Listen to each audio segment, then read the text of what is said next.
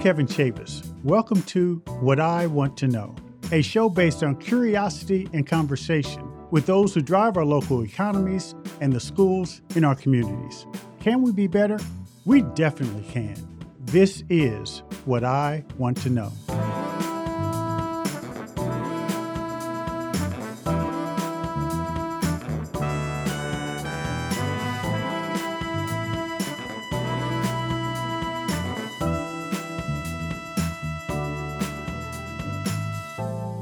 As parents, we want the best for our children, and we expect our schools to prepare them for a successful future.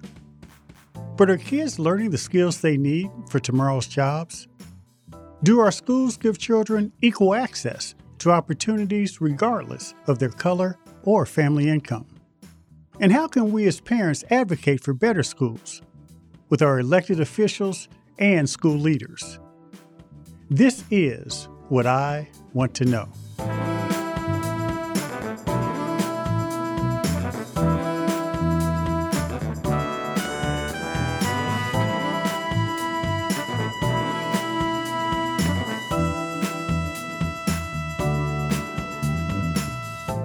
Alicia Morgan is a well-known leadership coach, K-12 education consultant, and the parent of a teenage daughter.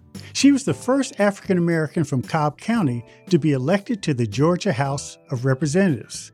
After serving 6 terms, Alicia turned her sights to education.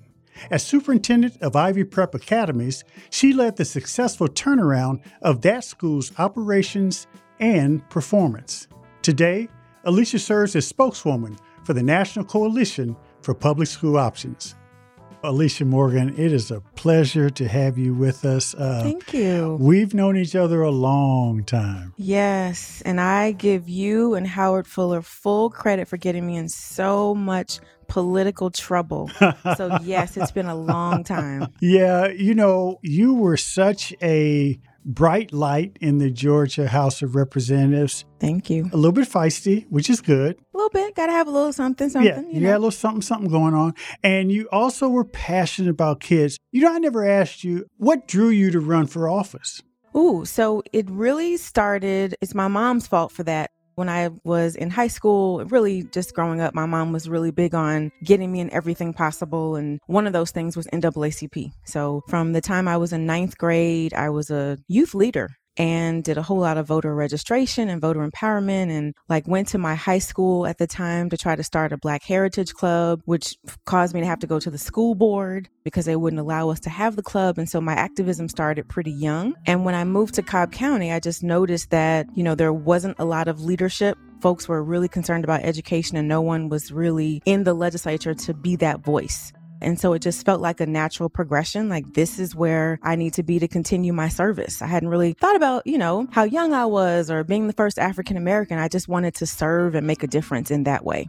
How old were you? 22. I know. It's amazing. You were so young, so wise beyond your years. And, I didn't know about the NAACP history. Growing up in Indianapolis, that was my introduction. My mother used to go to these marches and rallies. And when I'm not going to say the year, but I was about 8 years old. I got an NAACP junior member card. And boy, I was so excited, That $3 membership. $3 membership. We have that in common. We also have education reform. You talk about you blaming me and Howard Fuller. I remember when we met, I always pose this question to young, conscious-minded leaders who are focused on education. Support what helps kids learn. Can you do that? And you had some real battles in the legislature taking that approach. Absolutely. And to be honest with you, I didn't understand why at first.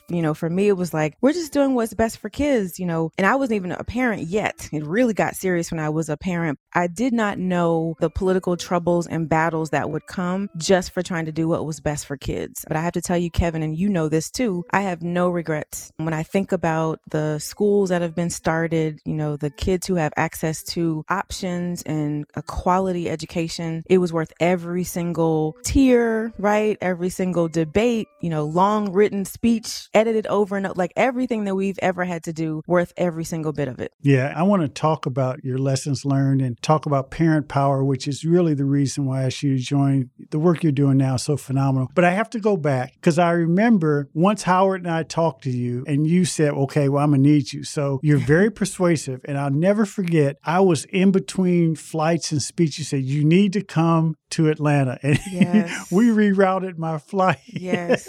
Thank you. And the place was packed. And I will tell you, you always talk about my remarks, but your speech, I mean, it was amazing. It was all about passion and kids. And I think that won the day in terms of getting your bill passed, and that we owe you a debt of gratitude for all you've done for kids. Thank you. Thank you. Thank you. I'm so grateful. I tell you, you talk about those times and it's just like, wow, it's like a whole lifetime ago, right? All of that work, the speeches, the meetings, all that stuff. But I'm grateful for you and Howard, and particularly you, Kevin. I was telling my fiance about coming on with you and just like, so he's like the godfather of choice. Long before I ever thought about doing this, Kevin was doing this, fighting the fights. It's still not popular, but if it was popular, it was before it was popular that you were doing this. So we all owe you a great deal of gratitude for like being one of the first out there and still on the battlefield. Well, thank you. But it is about you. And let me ask you this. After going through all that, you left the legislature. I want to talk about your Ivy Prep experience, but what were your lessons learned after being an elected official so young, believing in the power of participation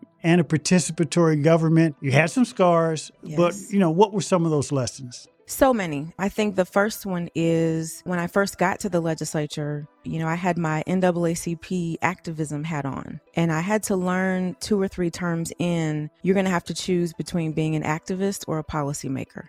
You can't do both. And so it took me a few years, frankly, to build some new relationships because I went in there having to fight some really tough issues. These were not education issues my first couple of years. It was like Confederate flag and anti-gay marriage stuff and just crazy things that we shouldn't have been fighting about, that I just had to be on the battlefield for those things. For me, all of these are about the same kind of values, right? So I had to learn, even though I gave great speeches then and got a whole lot of nice awards on the wall for being the people's leader, my colleagues didn't have the relationship to allow me to be able to get things done. So I had to learn, let's put up the activist hat, let the activists do what they do, and let me be a policymaker. Let me sit in the room, build the relationships, make sure the policy is good, make sure that we create the environment, especially when it comes to education, to do what is necessary for schools to work well. So that's the first lesson.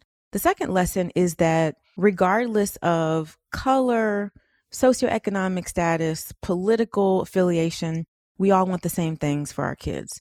We all want a high quality education. We all want them to be safe. We all want them to be surrounded by adults who care about them, who have high expectations. And so even though my district was quite diverse, at the time it was only 30% African American, I had to work across all kinds of lines. And what was abundantly clear to me is that we all wanted the same thing. And so that allowed me to go into the legislature and be able to talk to anybody because I knew we were after the same thing. That meant also working across the aisle, which is probably the third lesson. I just think it's so important to do. And even though working across the aisle came with a lot of criticism, sometimes being ostracized, I strongly believe that's the way you get things done, that you have to be practical, build those relationships, find those commonalities, and work together. And I frankly wish that others would kind of catch on in that vein, both in legislatures and at the federal level. Yeah, and it's a different time. And as you know, you and I could wax on about that and be right for quite a while. Yes. But I do want to talk to you about the power of parents. And I think it took on a whole different meaning for you when you became the superintendent of Ivy Prep after leaving the legislature. Yes. Talk about that. Going back to the speech that you mentioned, the title of my speech for the constitutional amendment that created the state charter authorizer was entitled The Little Girls in Green Jackets. That's right. And so that was in 2012, 2013 or so. Can't remember which year.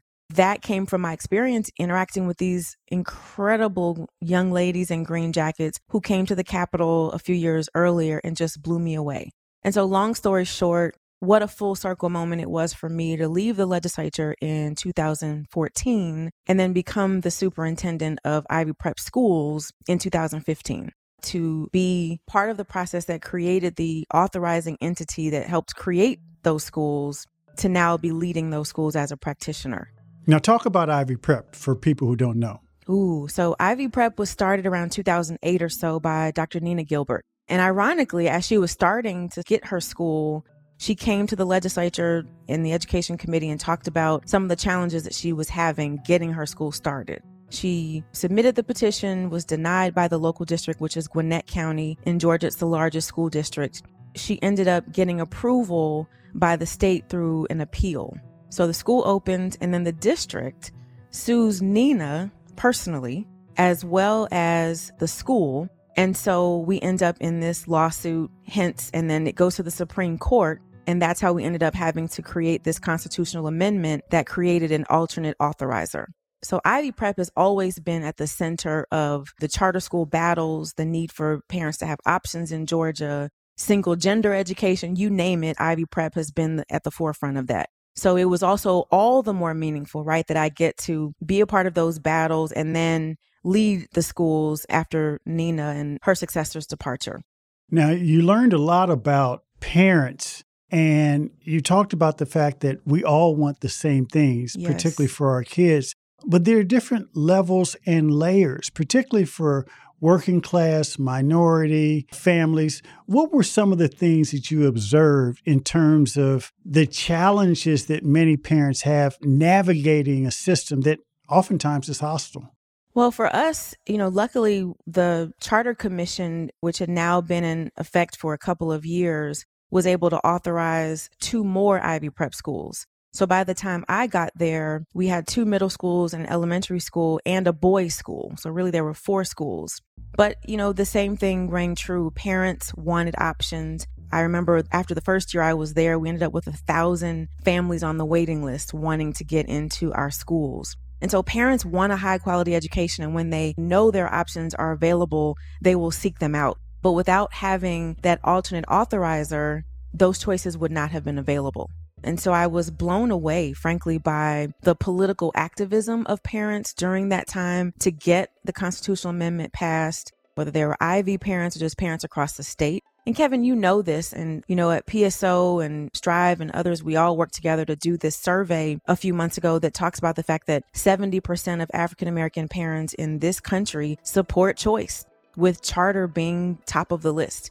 And so we know that parents support these options. It's just not aligning with what's happening politically. And so watching the parents be involved, be fully engaged in the education of their children at Ivy Prep was really just confirmation for me about what we know is possible when parents have options.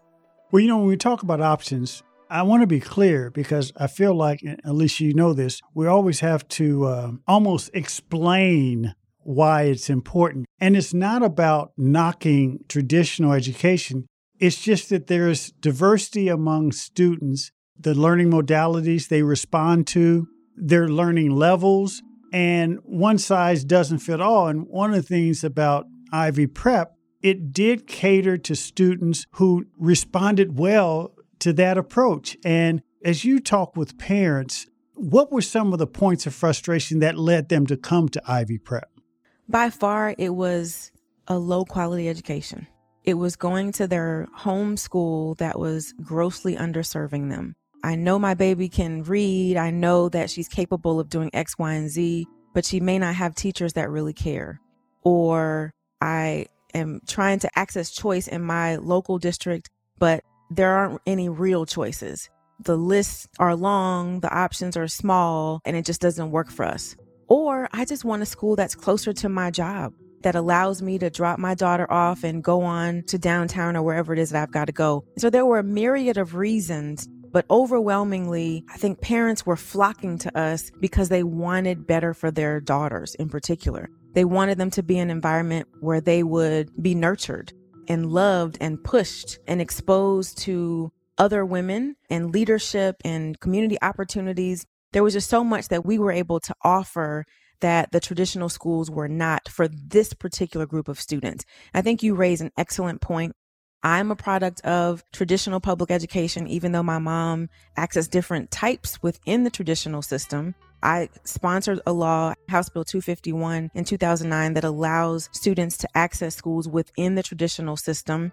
And my daughter currently, the last few years, attended a traditional public school in our county. And so this is not about we don't like traditional public schools. It is simply about, as you said, I know what's best for my daughter, my 14-year-old rising ninth grader. I know that she happened to thrive over this last year being in a virtual environment. And so I was very happy when my local district decided that they were going to offer virtual again this year, which wasn't an option 2 years ago.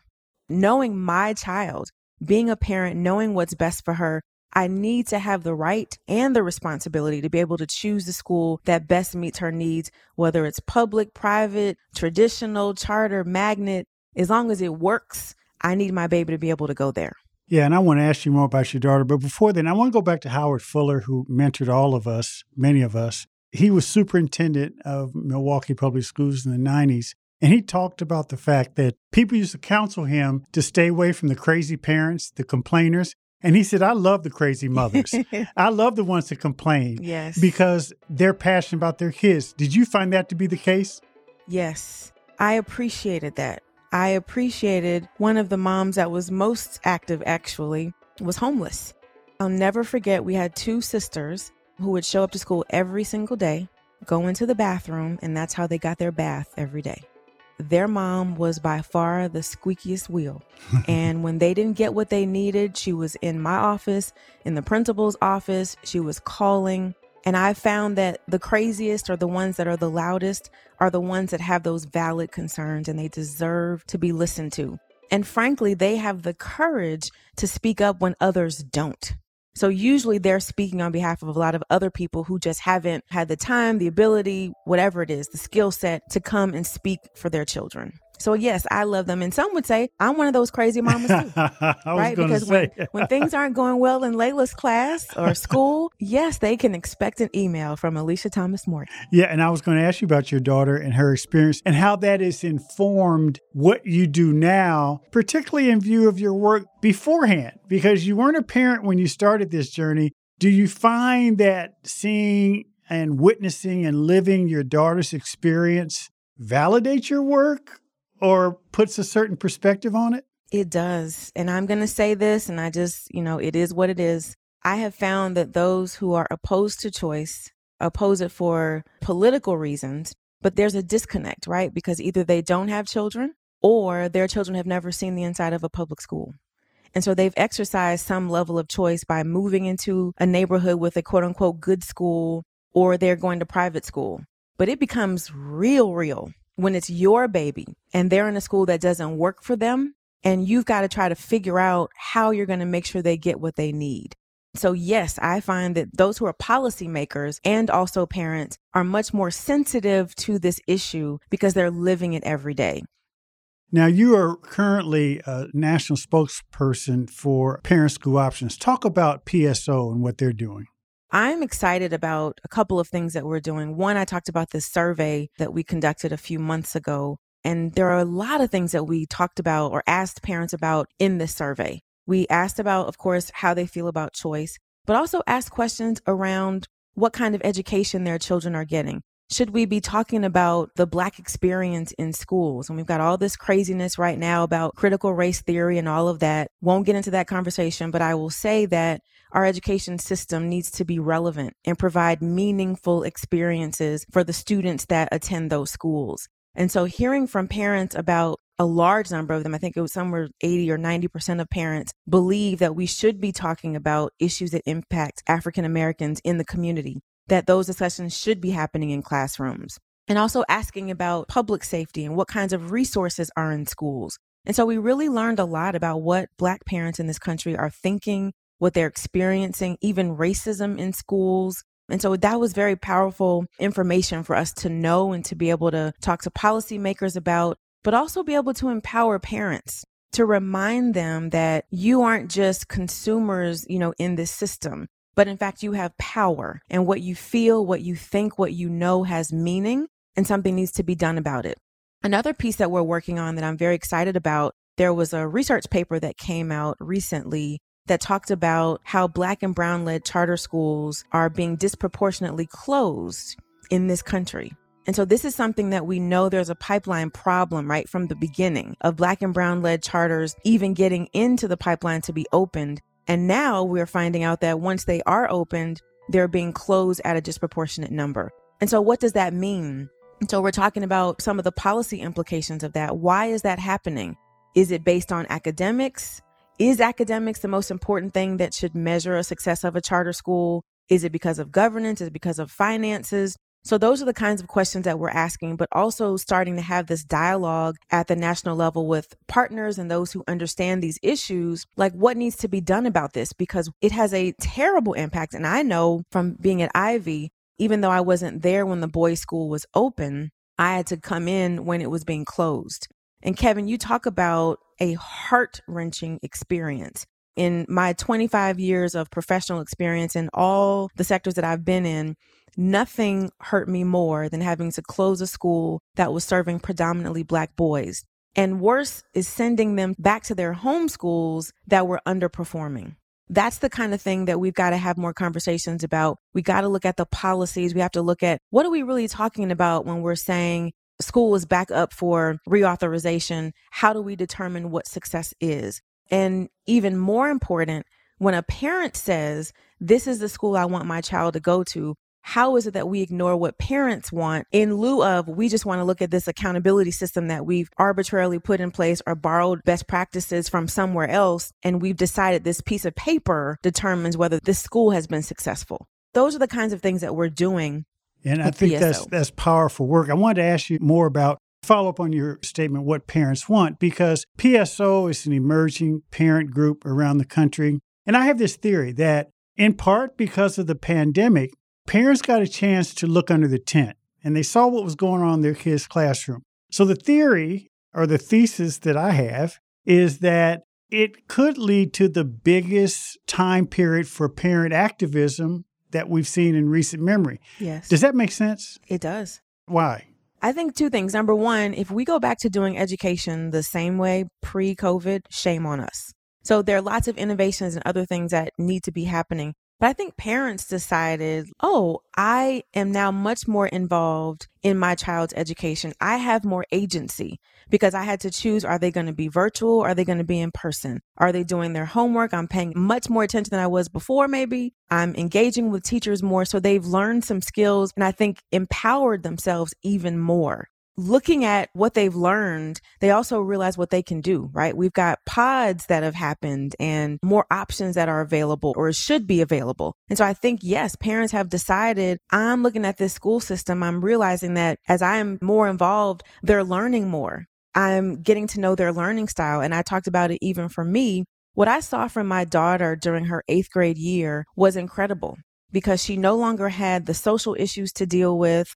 Whenever we would meet with her teachers in school, they would talk about how she wouldn't raise her hand. She was afraid to ask questions. It was a completely different kid when she was learning virtually. And so even as active as I am, I'm an educator, I'm an education leader, all this good stuff, even experiencing this with my own child and to better understand her learning needs, I became a better parent. And so I fully expect that there are millions of parents across this country who have had that same experience. So last question. This is what I really want to know, Alicia. How can we better empower parents to drive institutional change? That's such a hard question, right? So let me just say a couple things. I think first, we've got to change this notion about what parents even feel or know they have in terms of power. When we think about parents, we often think in the traditional space. We want parents to be involved. We want them to be engaged. And that engagement looks like making sure they do their homework, going to the PTA meeting. It's very away from the system kind of involvement, like help us do what we're doing because we're the system and you should trust us. Just turn your children over to us and you just make sure they had breakfast this morning. I think that is what we got comfortable with in terms of defining engagement and involvement. What we're talking about here and how we change the system is saying, no, I'm the parent. I am the most powerful in this situation. Schools don't know better than I know for what I need for my child. And so when we change the mindset of parents first, that you don't have to rely on the school to tell you what's best for your child. You don't have to go into a school and feel intimidated because they use all those cute little acronyms and it makes you feel like you don't know what they're talking about. No, you are the one that has the power. Power as a taxpayer, power as a person who chooses where your child should go to school, the power, I think, to decide which teacher gets to stand in front of your kid, what their coursework looks like. So imagine what education would look like if we changed the power and put it in the hands of parents, and if they truly embraced that and understood that. And of course, that means we have to train them, right? We've got to give them the information so that they know that they are the powerful ones and they are the deciders of the destinies of their children. Drop-in knowledge. Alicia Morgan, thank you so much for joining us. It's been a pleasure to see you, my friend. My pleasure. Thank you, Kevin. Good to see you. All right, take care.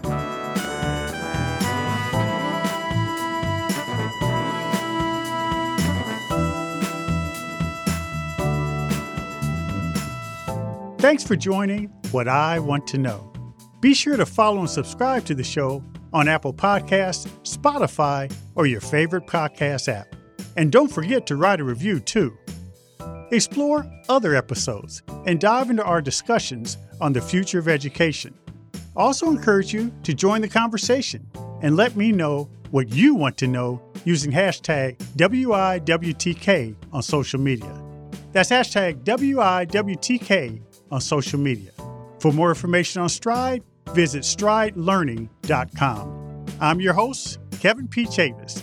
Thank you for joining What I Want to Know.